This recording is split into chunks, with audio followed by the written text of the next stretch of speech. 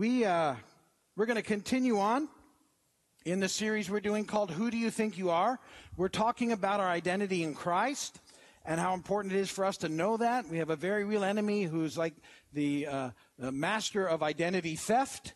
And so it's important that we know who we are in Christ and what that means and how that impacts our lives. We've been looking at the Beatitudes over the last few weeks as part of this whole process of knowing who we are, and that these are the attitudes that are being developed in us as citizens of the kingdom as we cooperate with the Holy Spirit. And I said they build on one another, and so it's been very important for us to see how they work together. We talked last week about becoming pure in heart, and I said that was about integrity, and integrity is where you where how you say you live and how you actually walk it out really start to get pretty close together. And that's important for us in this whole process. I was going to do a sermon on peacemaking today because that's the next beatitude, but I'm going to have to cancel it due to a conflict. All right, bad joke. So I didn't tell you a joke last week. And so sometimes, believe it or not, some of them actually get cut out in the process of trying to make the sermon work. But we were talking about integrity, and there's a story in there that I really liked. And so I was sharing it with Alice after the message. And we had the best time laughing about this story and sort of how it went together. And I told her in the car, and it was just a lot of fun. So I thought I would share that with you because I think it's pretty important. It doesn't really work with peacemaking, but call this a tie-in to integrity last week and how important it is to live try and do the next right thing, and you know, I even said almost living like somebody's watching. So this was the story that got cut last week. One evening after work, a man drove his secretary home after she'd had a little too much drink at an office party. Although nothing happened, he decided not to mention it to his wife. Later that night, the man and his wife were driving to a movie when he spotted a high-heeled shoe hidden under the passenger seat. Pointing to something out the passenger window to distract his wife, he picked up the shoe and tossed it out the window. Whew. They arrived at the theater a short time later and were about to get out of the car when his wife said, "Honey, have you seen my other shoe?"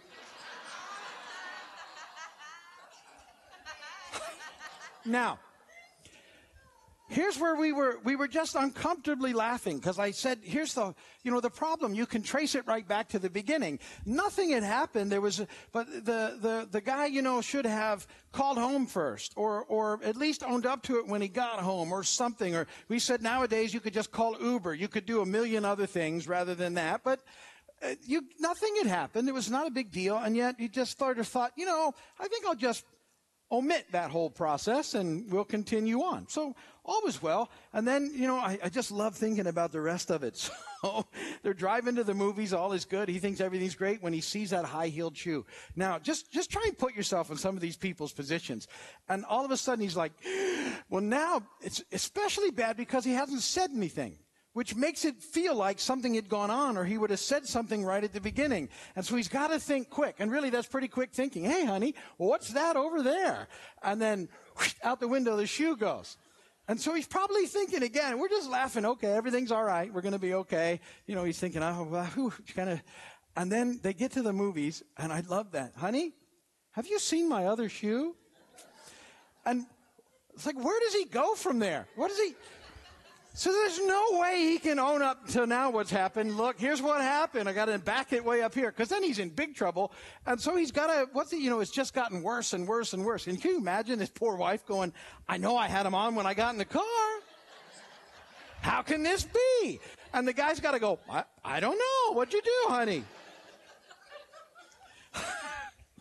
So we just spent time laughing about that. And I think it's so uncomfortably funny because how often something that we've pretty much omitted because it wasn't a big deal spirals into something else completely. And so it's just so important that we understand, integrity and trying to, say what we mean and why we do it and not, trying to work it into something else. So we did that. And all of these Beatitudes, so that's about integrity. They build on one another. So if you miss sort of what's happening, you can't get to the next part of the process. And really, without integrity, we can never become peacemakers. And that's what I want to talk about today, because this is really our mission. See, this is why we're here, is that we're here for a mission. We have purpose, we have reason, and it's to be a light into the world and to help other people come to know Jesus. Here's the scripture reading for today, 2 Corinthians 5:14.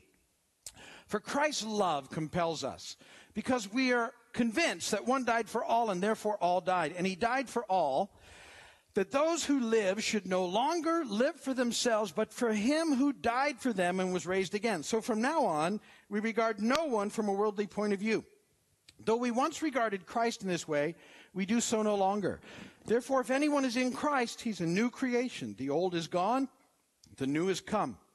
All this is from God, who reconciled us to himself through Christ and gave us the ministry of reconciliation, that God was reconciling the world to himself in Christ, not counting men's sins against them. And he has committed to us the message of reconciliation. We're therefore Christ's ambassadors, as though God were making his appeal through us. We implore you on Christ's behalf, be reconciled to God. God made him who had no sin to be sin for us, so that in him we might become the righteousness of God. We talk about that passage here fairly often. We really get our mission of one more from those verses. And the idea of reconciliation is about peacemaking. It's about being at peace with God. The Beatitude is Matthew 5:9. Blessed are the peacemakers, for they will be called the children of God. The sons of God, your translation might say. Children of God. Remember that word blessed is, it may be translated happy in some of your Bibles, which is part of it, but it's more than that. It's the opposite word of the word for sin, and that's the play on the word. Sin is about going our way. Blessed is about going God's way, living God's way. So that's what we're going to talk about in this beatitude of being peacemakers. So let's start with this, point number one. What does it mean to be called the children of God? Or the sons of God is my translation. The children of God, newer translation. It means that as his children, we're displaying the character of our Heavenly Father. And we know that our Heavenly Father is a God of peace. 1 Thessalonians 5:23, may God himself, the God of peace, sanctify you through and through. May your whole spirit and soul and body be kept blameless at the coming of our Lord Jesus Christ. So he's the God of peace, and we also know that he's a peacemaker from the passages we read earlier, 2 Corinthians 5:19. God was reconciling the world to himself in Christ, not counting men's sins against them. And he has committed to us the message of reconciliation. You see, all of his story, as demonstrated in the crucifixion and resurrection of Jesus, is about God making a way to bring lasting peace between himself and his rebellious creation, which is us. And as his children, as those who have come into knowing Jesus as Lord and Savior, that becomes our desire as well in this process, because we love what he loves. And so we're to be peacemakers because he is a peacemaker, a reconciler. And that's what we're going to look at. So point number two is this. What does it mean then to be a peacemaker? Here's the definition, but then I'm going to break it down into points so that you can remember it and the way we have it. But this is what the definition looks like. A peacemaker is someone who is at peace with God because they experience the peace of God. Out of that, their desire is to live at peace with everyone, always being ready to share the reason for their peace by proclaiming the gospel of peace so that everyone would come to know his peace. That's what it means to be a peacemaker. Now, as I said, the Beatitudes and knowing them and allowing the Spirit to develop them in us are so important because they build on one another. See, we can't be peacemakers unless we're fully aware of our own desperate need for God, and that we need him because we're broken. And that realization causes us then to want to live for him above all else. And it causes us to live by trying to do the next right thing, understanding in the process our own need for mercy, and then extending that mercy to the world around us with a heart that's in process of being made new.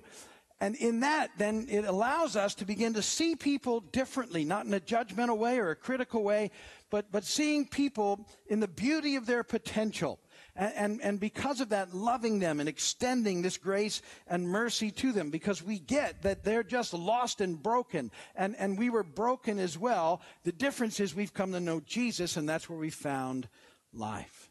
See, that's the heart of it. There's nothing like seeing someone become reconciled to God. Someone coming to peace with God. It's life-changing. I was talking to someone just this morning who was here, and they're getting ready to move, and they told me this. They said, I started coming to church here years ago, and I was such a mess.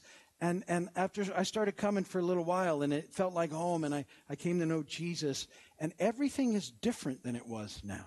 It's not that it was perfect, and it's not, but it's just different because of coming to peace with God, and what a difference that makes. And I think for most of us, we can remember. I mean, do you ever think about what it was like before you knew Jesus? Now, some of you probably grew up in it, and that's cool, and you've got your own stories. But for folks like us who were way out there when we came into it, what a difference just knowing Jesus has made and continues to make in our lives. And that's this process that we have to understand. So it's important for us to be peacemakers. And so I gave you the definition. Let's break it down. Little letter A. So first and foremost, a peacemaker is at peace with God. We've been reconciled to him. Romans 5, 1 and 2. Therefore, since we have been justified through faith, we have peace with God through our Lord Jesus Christ, through whom we have gained access by faith into the grace in which we now stand, and we rejoice in the hope of the glory of God. So what's happened is we've come to know Christ. We are justified. I said that's the amazing thing that happens when we first come to know Jesus. Justification. I don't use a whole lot of churchy words, but there's a few that you just have to know. That's one of them. Justification. Just as if I'd never sinned. That God chooses to see us now in the perfection of his Son when we come to him in Christ. What an amazing, amazing gift that is. That's where everything changed. We couldn't earn it. We didn't deserve it, but that's what he's done for us. So we're justified in him. We've confessed with our mouths and believed in our hearts that Jesus is Lord. And in that, then we've been saved or born again or born anew or made new or whatever that is, spiritually born. However you like to think of that. That's what's happened in that process. Because of that, our sins have been forgiven and we're at peace with him. We've been reconciled to God. That's where it has to start. B, a peacemaker then experiences the peace of God.